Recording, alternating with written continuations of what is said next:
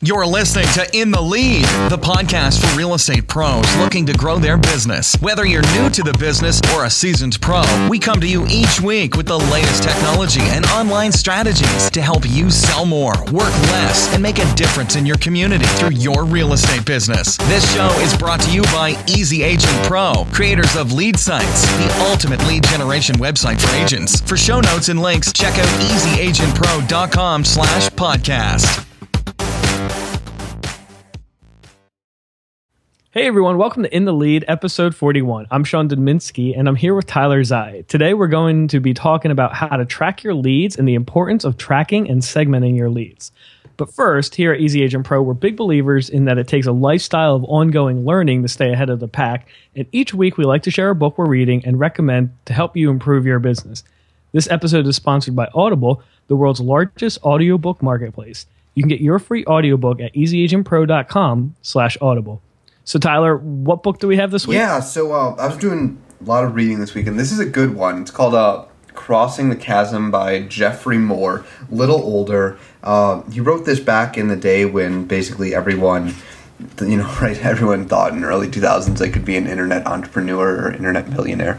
So he's basically showing how you take your tech company or Yahoo or whatever it is and make it money. But the thing is, if you apply this to real estate really specifically, it gets interesting. Because he breaks down all businesses into, you have your innovators, your early adopters, your early majority, and then your late majority, and after that. So, and it's like a bell curve. And the interesting thing is that the first two little segments of your bell curve, those are the ones that are really easy to get. Maybe that's your first client, maybe that's your first 5 clients, but then after that, I'm pretty sure everyone out there knows the feeling of hitting a wall. And that's what he calls the chasm. And he just describes a bunch of things that you have to do to get beyond the chasm. Last week we published a post, actually I think it might be coming out this week, where we talked about how to break into luxury, right? If you're trying to break into luxury, you need a luxury portfolio. It's a catch-22, right? No one's going to hire you until you have the thing, but you're not going to have the thing until someone hires you. And it's the same way breaking into having your friends think of you as an agent. How many of you have had a friend or a family person do business with someone else, and it's just because they don't think of you as an agent? And so crossing the chasm is getting the late majority, the majority of people to see you as their agent. And it's a cool book because he breaks down exactly what you have to do, and it's 3 main things. It's stuff we talk about all the time with Lead Sites and all of our tips, but it's you have to make something that is a marketable, unique distinction of yourself, and you have to tie it to being reputable.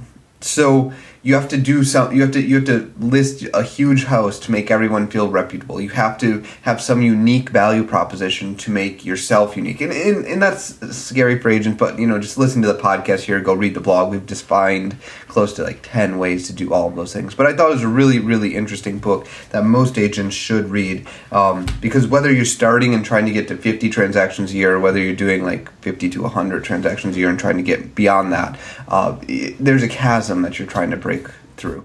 Yeah, no, that totally makes sense. So cool. And guys, if you're interested in that book, it's called Crossing the Chasm. Yep. Jeffrey Moore. Great Chasm. And I was like, wait, that's not right. Crossing the Chasm, Jeffrey Moore. And you guys, you can get that free audiobook at easyagentpro.com/audible. So cool. All right, so today we're tackling the subject about lead tracking and kind of going a little bit more in depth in some of the stuff, the best practices when it comes to what data you need and don't need when tracking your leads. Basically, when dealing with digital media, it's a lot easier to track your lead sources so you can focus your time and money in the highest producing sources. But that doesn't necessarily mean every piece of data is going to be worthwhile. So you want to make sure you're not just tracking your lead data, but you're understanding why you're doing it. Mm-hmm. So you can focus on making it better, improving your process and getting better results. So I figured this week we talk a little bit about generating new leads and using that data to do that. And then next week we can talk more about nurturing those leads once they come. So yeah, exactly. So to get leads, I think it's really crucial that you first do like a lot of stuff.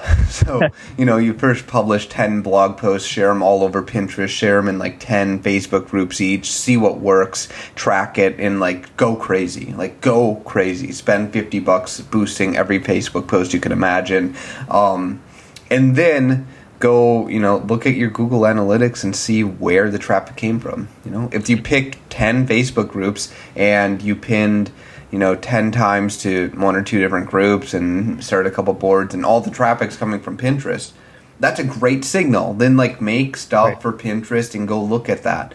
But you got to do something. And then the way I look at it is Google Analytics is your best friend when it comes to all of this stuff. It just breaks down everything. It works with lead sites, it works with all websites really, but it breaks down where your traffic's coming from and what they're doing on your site. Yeah, so let's talk about that Google Analytics, because that's really the first step in if someone's unsure on how to track their lead source. Google Analytics is kind of the go-to resource, and that's because of a couple different reasons. One, it's free, right? Mm-hmm. So I mean, you can't beat free, and two, it's very powerful. I'm sure there's other analytics software out there. I mean, I remember before there was Google Analytics. Right. And there was different kinds of software out there and whatnot. And then when they released Google Analytics, it was like a complete game changer. That's when you stop seeing those like hit counters right, on a website. And if you're an agent and you're thinking like, man, I really want a hit counter on my site, the answer is no. No, Google Analytics is cool because what I think you need to do when you're looking at any type of digital media is appreciate the complexity that happens there. A lot of people think, Facebook ads are cheap and I can get leads, so I'm going to drive a Facebook ad campaign directly to a landing page and get leads.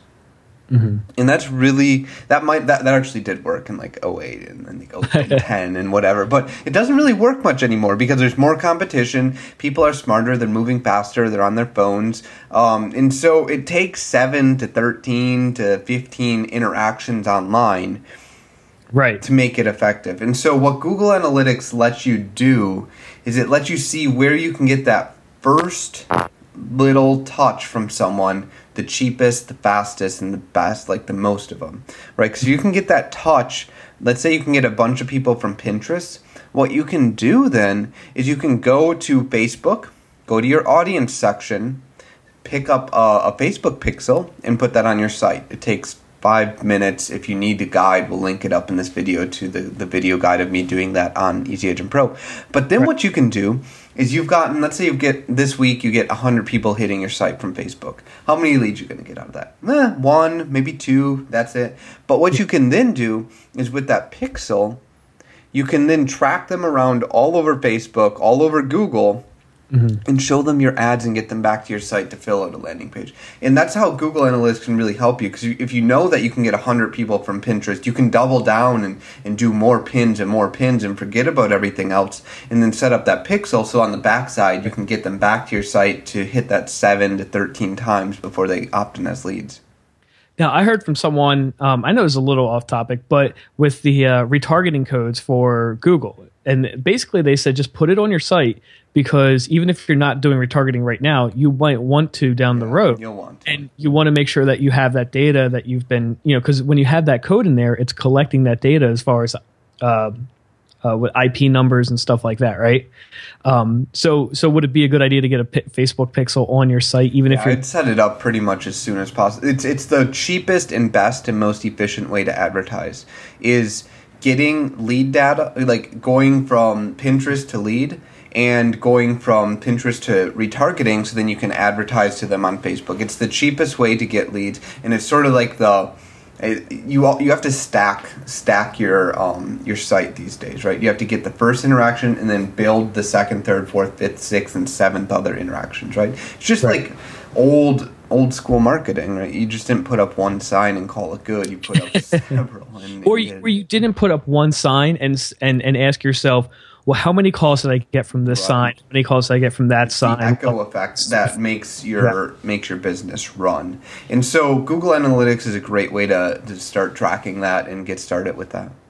Yeah, and it's kind of like we've come full circle in that sense too. Same with postcards too. I mean, it's great when you can track it, when you can put like a specific URL or a call to action or a new number or extension or something like that. But in the long run, you still need to have that multiple points of touch.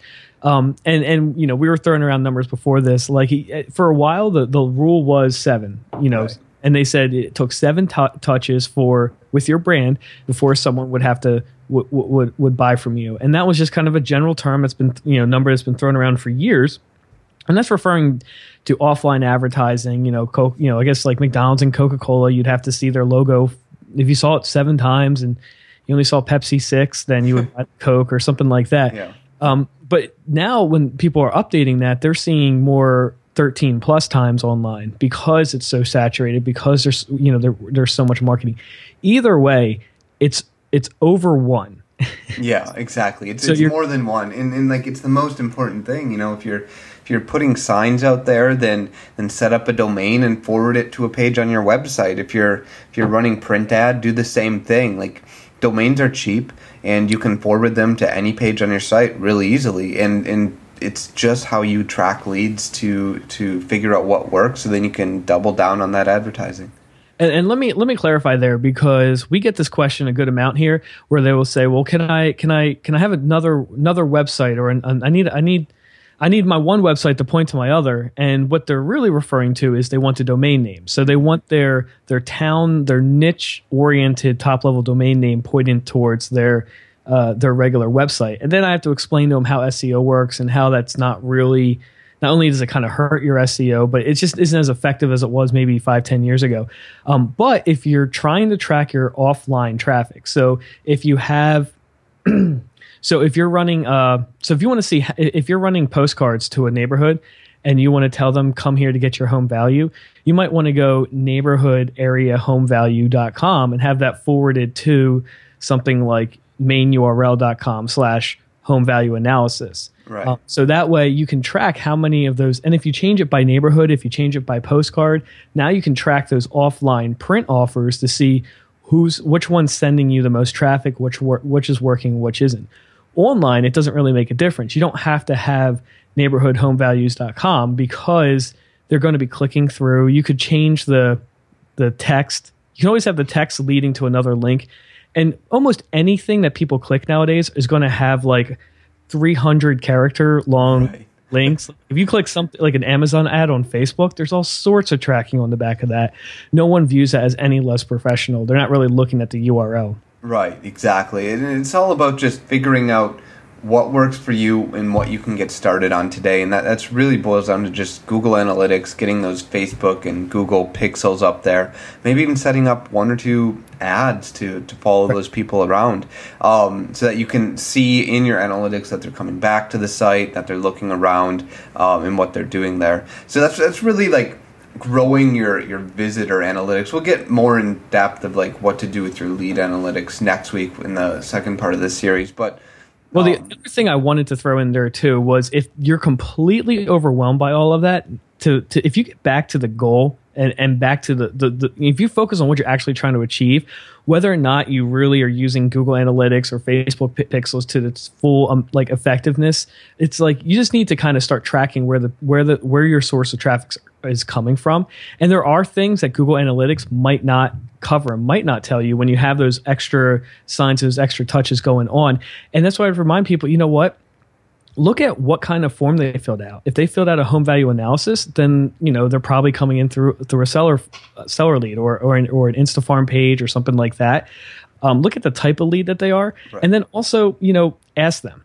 So we're big on generating leads, and then people get so focused on the marketing automation. I'm like, well, if you have a good lead, then you're going to qualify them on the phone anyway. Just make sure you're probably going to ask them, when do you want to move? Like, what are you looking to do? What's your price range? How did you hear about us? Or, that's just something, and that's something that we're used to. It doesn't even have to be highly technical. And then you can start getting some data, seeing what's working, and then focusing on what's working. And I know we haven't really talked about this much, but one kind of philosophy that I've always kind of held when it comes to advertising and marketing is that your goal is really to spend as much money as possible in advertising to grow your profit. Like, the idea is, how can I spend the most money as possible on advertising? Because for all the money that you're spending, because that means you're bringing in a return. How can I bring in such a good return that I can double down and see even better? It's like the Amazon method. I mean, they have. I haven't checked lately, but do they even make a profit yet? Like, all Amazon does is reinvest the money, because the longer you leave the money in there, the better it gets. Like, the more you can invest, like maybe you just sold a house and you got $6,000. Spend that money on Facebook and figure out how to make that generate leads. You might blow $500. I mean, easier. We've seen like, you just need to almost waste money to learn how to do it, right? Right. And if you're so scared of losing like thousands and thousands of dollars, you're really looking at it the wrong way. It's not about like optimizing for like having the cheapest budget for the maximum results. Like, that's ideally what we want to be. But you want to always sort of be fine that any optimization you find, you should just like throw that ad money at something else. And that's where the real advantage is. The most successful businesses in the world, they're not looking to save money on advertising or just decrease their marketing expenses. They're always looking for more profitable ways to spend even more, with the emphasis on profitable. Once your ad dollars are profitable, then you want to spend as much as possible. If I was selling you $5 bills for $1, how many would you buy? And you would say as much as possible. Yeah. Especially if you can double down and let it ride. In a sense, you just gotta keep finding like those other $5 bills out there, right? You can't just like go back to the one that worked 5 years ago. You've got to always make a new Facebook ad, make 5 new Facebook ads, see which one works the best, put money in there, and then make 5 more, and always be increasing the budget with your income. Otherwise, you're gonna fall behind. Yeah, totally. All right, guys. Well, I hope that helps get you going, generating leads for your real estate business. Now, next week, we're going to cover the second part of this, tracking leads for lead nurturing. So, I'm hoping that, I'm pretty excited. Next week should be a pretty good show. And we're going to be talking about some of the ways that we can nurture leads after tracking them. And we might have a surprise. Yeah, we could. I mean, the way things are looking, we'll have a new mystery app to talk about too that's coming out on lead sites. So get ready for that. It's gonna kind of industry changing, The much anticipated mystery. Yeah, I mean it's gonna, which, even though we've released 2 apps since we first announced we always have a mystery app coming out on lead sites. But this is the first the mystery app we've been waiting for so long. So it'll do some big stuff. Definitely. All right, guys. So for more content like this, check out the blog at easyagentpro.com. And if you haven't already, schedule a call to get your very own lead generating website from Easy Agent Pro. And we'll see you next week. See ya. Thanks for listening to In the Lead. If you've enjoyed the show, be sure to subscribe in iTunes or Stitcher and leave us an honest review. For more great content like this, check out our blog at easyagentpro.com.